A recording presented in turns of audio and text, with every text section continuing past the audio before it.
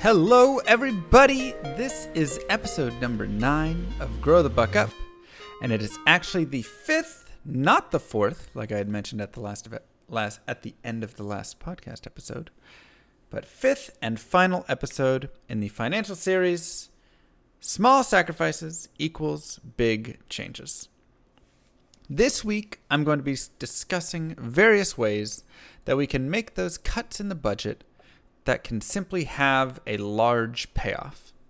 On top of that, I will be discussing why these changes matter so much, which I think is the very important part. And after that, I'll run through my 2018 budget and discuss how I put this advice into action myself. So the first thing is that you need to have this budget. You need to know where your money is going. We discussed this before in episode number 5, Budgeting 101. It is so important. It is the first step. I would say it's almost an unavoidable step, because if you don't know where your money is going, if you don't know where it's coming from, if you aren't sure how much there is, it's so difficult to do anything else. Everything else at that point is, I don't want to say meaningless, but it is just very, very, very tough to go there and say, I want to save money here, when you don't even know what you're spending there, right? So where we're going to differ from the broad budget idea in this episode, or in that episode, is that in this episode, we're going to get down to the transactional level. And remember, this is about building the relationship with your finances. This is about understanding where it comes from, where it goes, why you spend it on certain things, why you don't spend it on other things, and how much of it you want to save, and ultimately, where you want to go with it. And to do this, to get this level of detail, you need to know the transactional level. So, quick question. Have you ever sat down and looked at every single expense that you've had for a year? What about every single expense that you've had for a month? Maybe you've done that. Maybe not. That's okay. The point is, it's amazing what you find when you start to simply dig. First, you find a ton of expenses that you don't even recognize. You have to sit there and go back and say, where did this $150 expense come from? Where did this $12 expense come from? What even is that restaurant? I've never heard of that name before. After that, you start seeing patterns and the true cost of things. Did I really eat at that restaurant 8 times this month alone? Was that event actually $100? I could have sworn I only spent $75. The more you look, the more you find. And when you do this, I encourage you to tally these things up. Jot down notes and numbers and expenses and trends, patterns, whatever it is that you find, write it all down. People make fun of me for having a notebook, but my notebook has helped me save so many thousands of dollars over the past few years in the smallest of ways, because I simply go and I write down and jot down those little notes in there. I say, I've noticed that I've, eaten at this place a lot once I write it down and I look at it on paper. So make these notes. And they can be things that you can look back on in a year. You can write down goals. Maybe you have a goal of, I want to eat less at this restaurant because I've eaten there so much this past month. And then a year from now, you can look back at that and say, Have I fallen back into that same trend? Or have I actually worked on that goal? Has it had an effect? And maybe it did for a small amount of time. Maybe you decided that it's not exactly how you wanted it to be, and so you actually enjoyed eating at that restaurant that much. Whatever it is. But by writing down these things and taking notes, you can definitely improve your finances and your life goals overall, in my opinion. Back on track. Are you spending money the way that you want to spend money? Are you gaining enough joy per buck spent? And are you living the life that you want to live? I think you can say, wow, that was a slight jump to that last question, but they play together. Because the life that I want to live, the life that you want to live, the life that anybody wants to live has a financial cost to it. Nobody's life cost $0 overall in the long run. There is maybe some person way out there in the middle of nowhere has figured that out. But for the most part, everybody's life has a specific cost, and the life they want has a specific cost. I might be living in a old, abandoned, or near abandoned apartment building that cost me $600 a month, but maybe the life I want to live is $1,200 a month in that nicer place over there. Maybe it's the opposite. Whatever it is, there is that cost, and figuring out the more detail you can get around what is that cost of the life that I want to live, the more you can start to come back to these things and really plan it out. How are you going to get there? And I think a lot of people don't have that plan at all. So now let's get back to it. Let's talk about sacrifices and changes that we can make to help get ourselves to that point. And to kick it off, I simply want to present the Rule of 72. Now, the Rule of 72 is simple. It is a very easy formula that is used to approximately calculate how many years it will take to double your money. Now, it's highlighting something that we've talked about before on this podcast, which is compound interest. And I failed to bring up the quote last podcast, so I'll redeem myself now. My wealth has come from a combination of living in America, some lucky genes, and compound interest. Warren Buffett. There's the quote that I was trying to talk about. And that right there, I think, is a decent quote to show the importance of it. But I actually found a better quote when I was looking for that one, and that came from Albert Einstein, who is just an amazing genius apparently in all regards. And he says, compound interest is the eighth wonder of the world. He who understands it earns it. He who doesn't pays it. And if you don't understand it yet, it's time to start. So with the Rule of 72, all you simply do is 72 divided by the compound annual interest rate. What is the compound annual interest rate?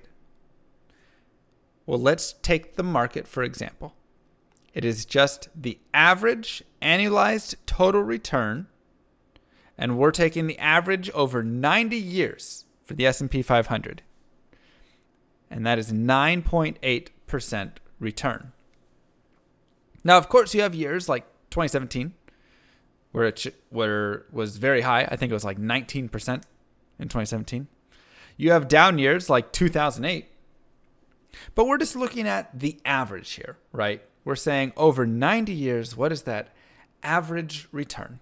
And obviously, you have different investment returns from different investments. You have, if you're, in bonds, if you have CDs, your bank has a return, right? An annual return that you're going to be getting on your money. credit cards have that annual return, except it's a fee and it's a return to them, right? So that is the reverse. So back to the market example. Let's take that 9.8%. Let's round it up to 10%. We'll just go to 10%. Make it easy. So we would take 72 divided by 10 and get 7.2 years. So what does this mean? This means if you invested $100, it would be worth $200 in 7.2 years. Sitting in your account, you would have $200 in that time.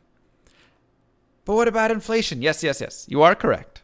Inflation has been about 3% over that time.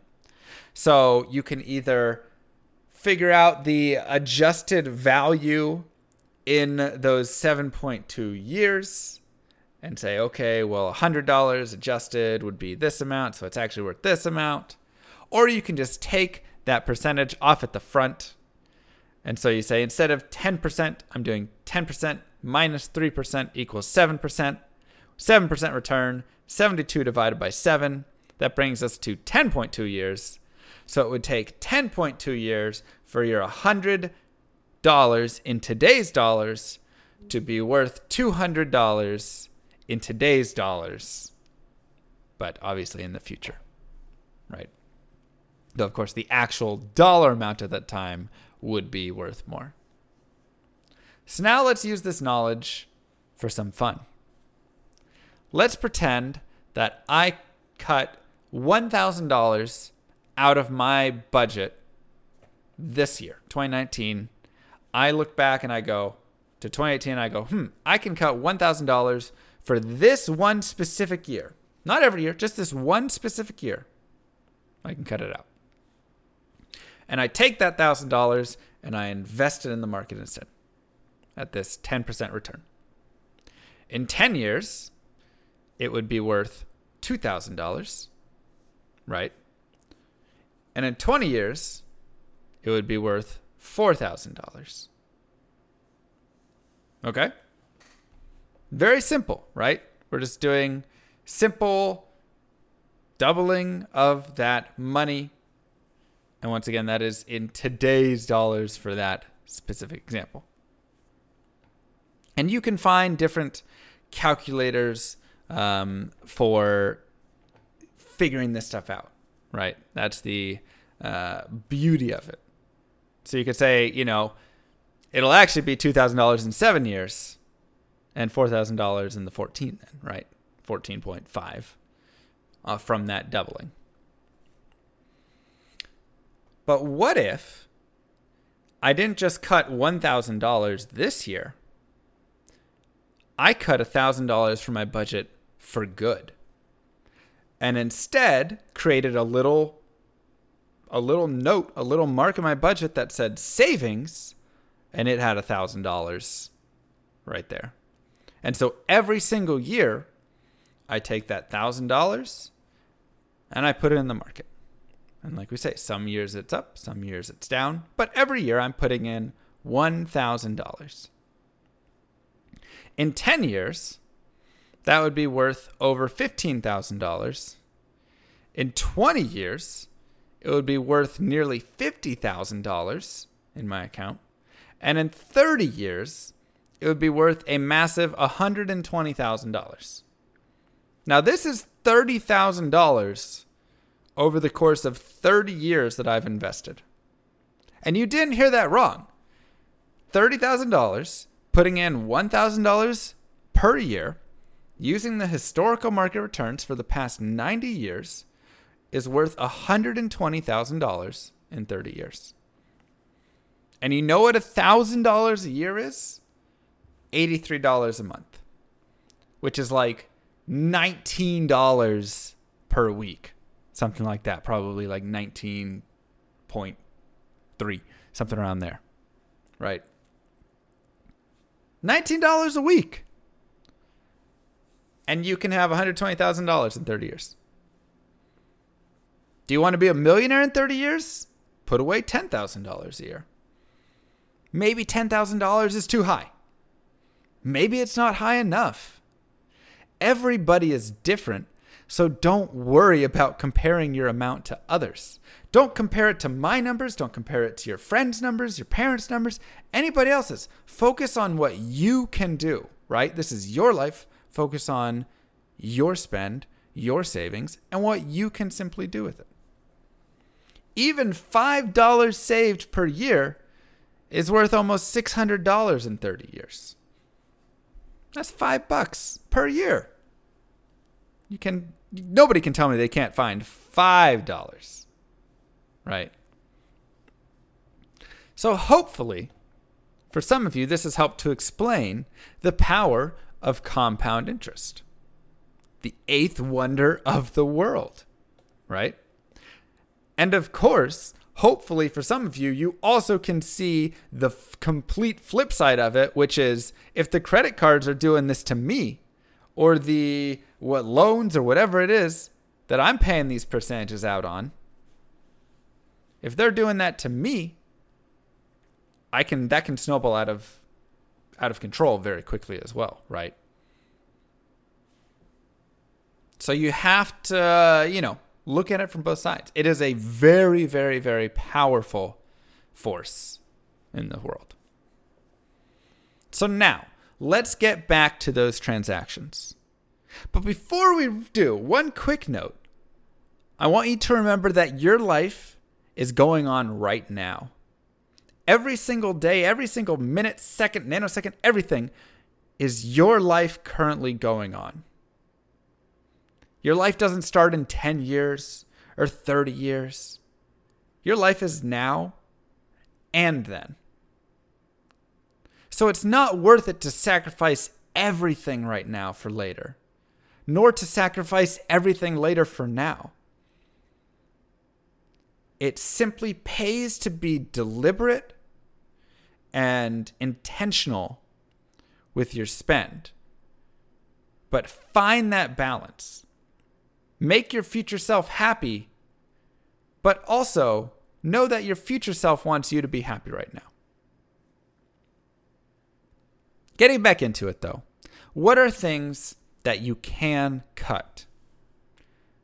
Where did the money go that you simply wish you could have back?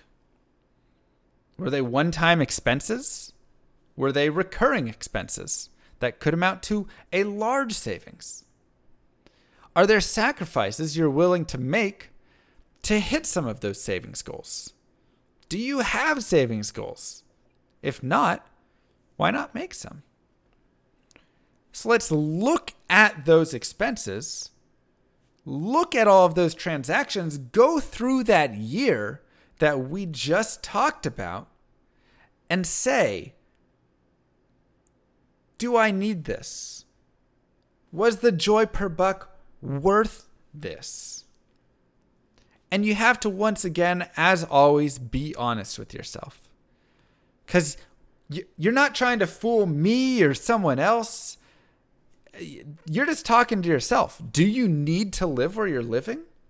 Is that additional cost actually worth it? Or is it convenient?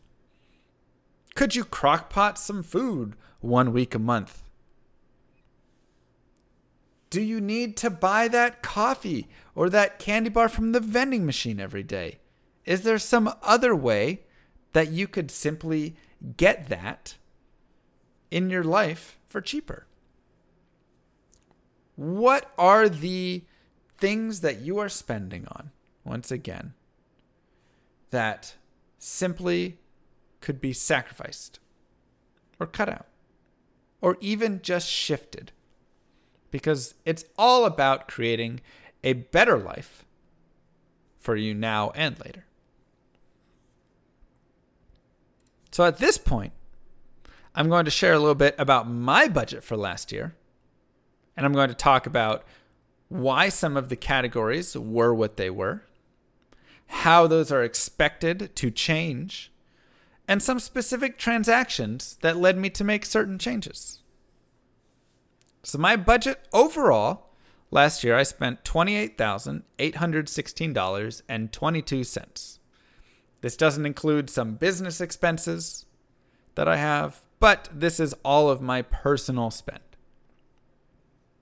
My home expenses were $7,117, and I expect those to go up next year. However, I wish to lower those next year. And seeing those expenses and seeing the monthly transaction of what I'm paying in rent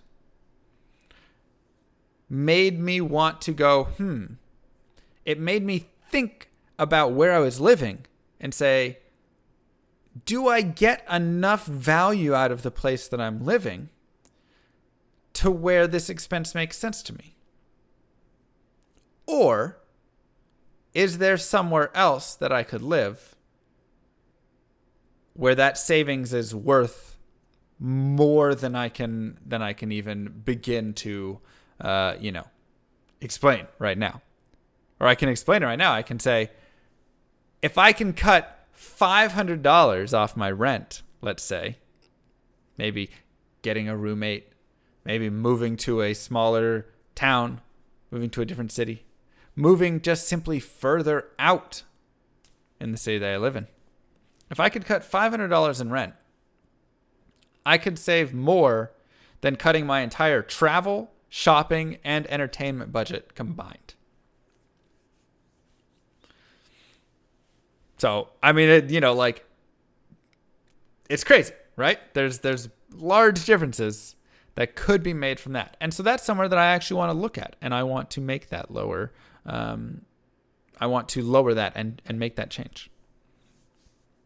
So it's expected to rise, assuming I stay where I am. However, I believe that I can lower it and will lower it. My food and dining was $6,993 per month, which is a lot of money on food. That is probably one of my biggest splurges, as I simply do not enjoy cooking very much at all. I've found that eating out to me is a great experience, and I enjoy the food, and I simply enjoy it more than cooking it myself. So I'm decently all right with that number. However, when I looked at the transactions, I looked and said, some of these can be lowered. I don't need a $50 meal to be satisfied eating out. A $7, $8, $10 meal satisfies me just as much. So for me, I went and kind of detailed out how much I would like to spend each day almost, each week on food, and where I would go for each of those. And things like lunch, I could make lunch for myself at home. That's, I don't have to cook a ton. I can just make a nice sandwich, get some vegetables, get some fruits, easy, and save some money there. So I expect my food and dining to go down. My auto and transport was $5,800 last year. I had about a $3,000 car repair, a little less, about $2,800. So I expect that to hopefully be lower. You can never always tell with cars. Some years it's very little. Other years you have big expenses. I'm expecting it to be lower, but we'll just have to see how that goes. The rest was just insurance and some gas, but I didn't drive too much, so I'm not too, I don't feel like my driving auto, expenses were too crazy. My travel was $2,169. And one thing that I did find, I expect it to be about that amount, but one thing that I did find was I actually had a duplicate $498 expense that had appeared on my account last year that I had just simply missed. So I went and it's now in the process of the chargeback and being figured out, right? Being disputed. And so that's right there, a huge savings by looking at the line items that I might have not caught otherwise. My shopping was $2,000, and I found this to be a little bit high, actually. There was some money that was spent on, I'd bought a laptop, I'd had some movie pass, expenses, and there was some Amazon Prime expenses, things like that, that when I went back and looked at those, I said, I probably could have gotten a cheaper laptop and it still would have been just as fine.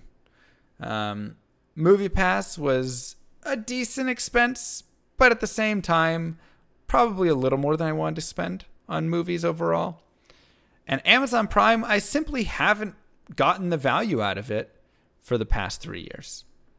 And it has some great benefits, but I just don't order enough stuff for it to really be worth it. So I went ahead and canceled that. Bills and utilities were $1,612.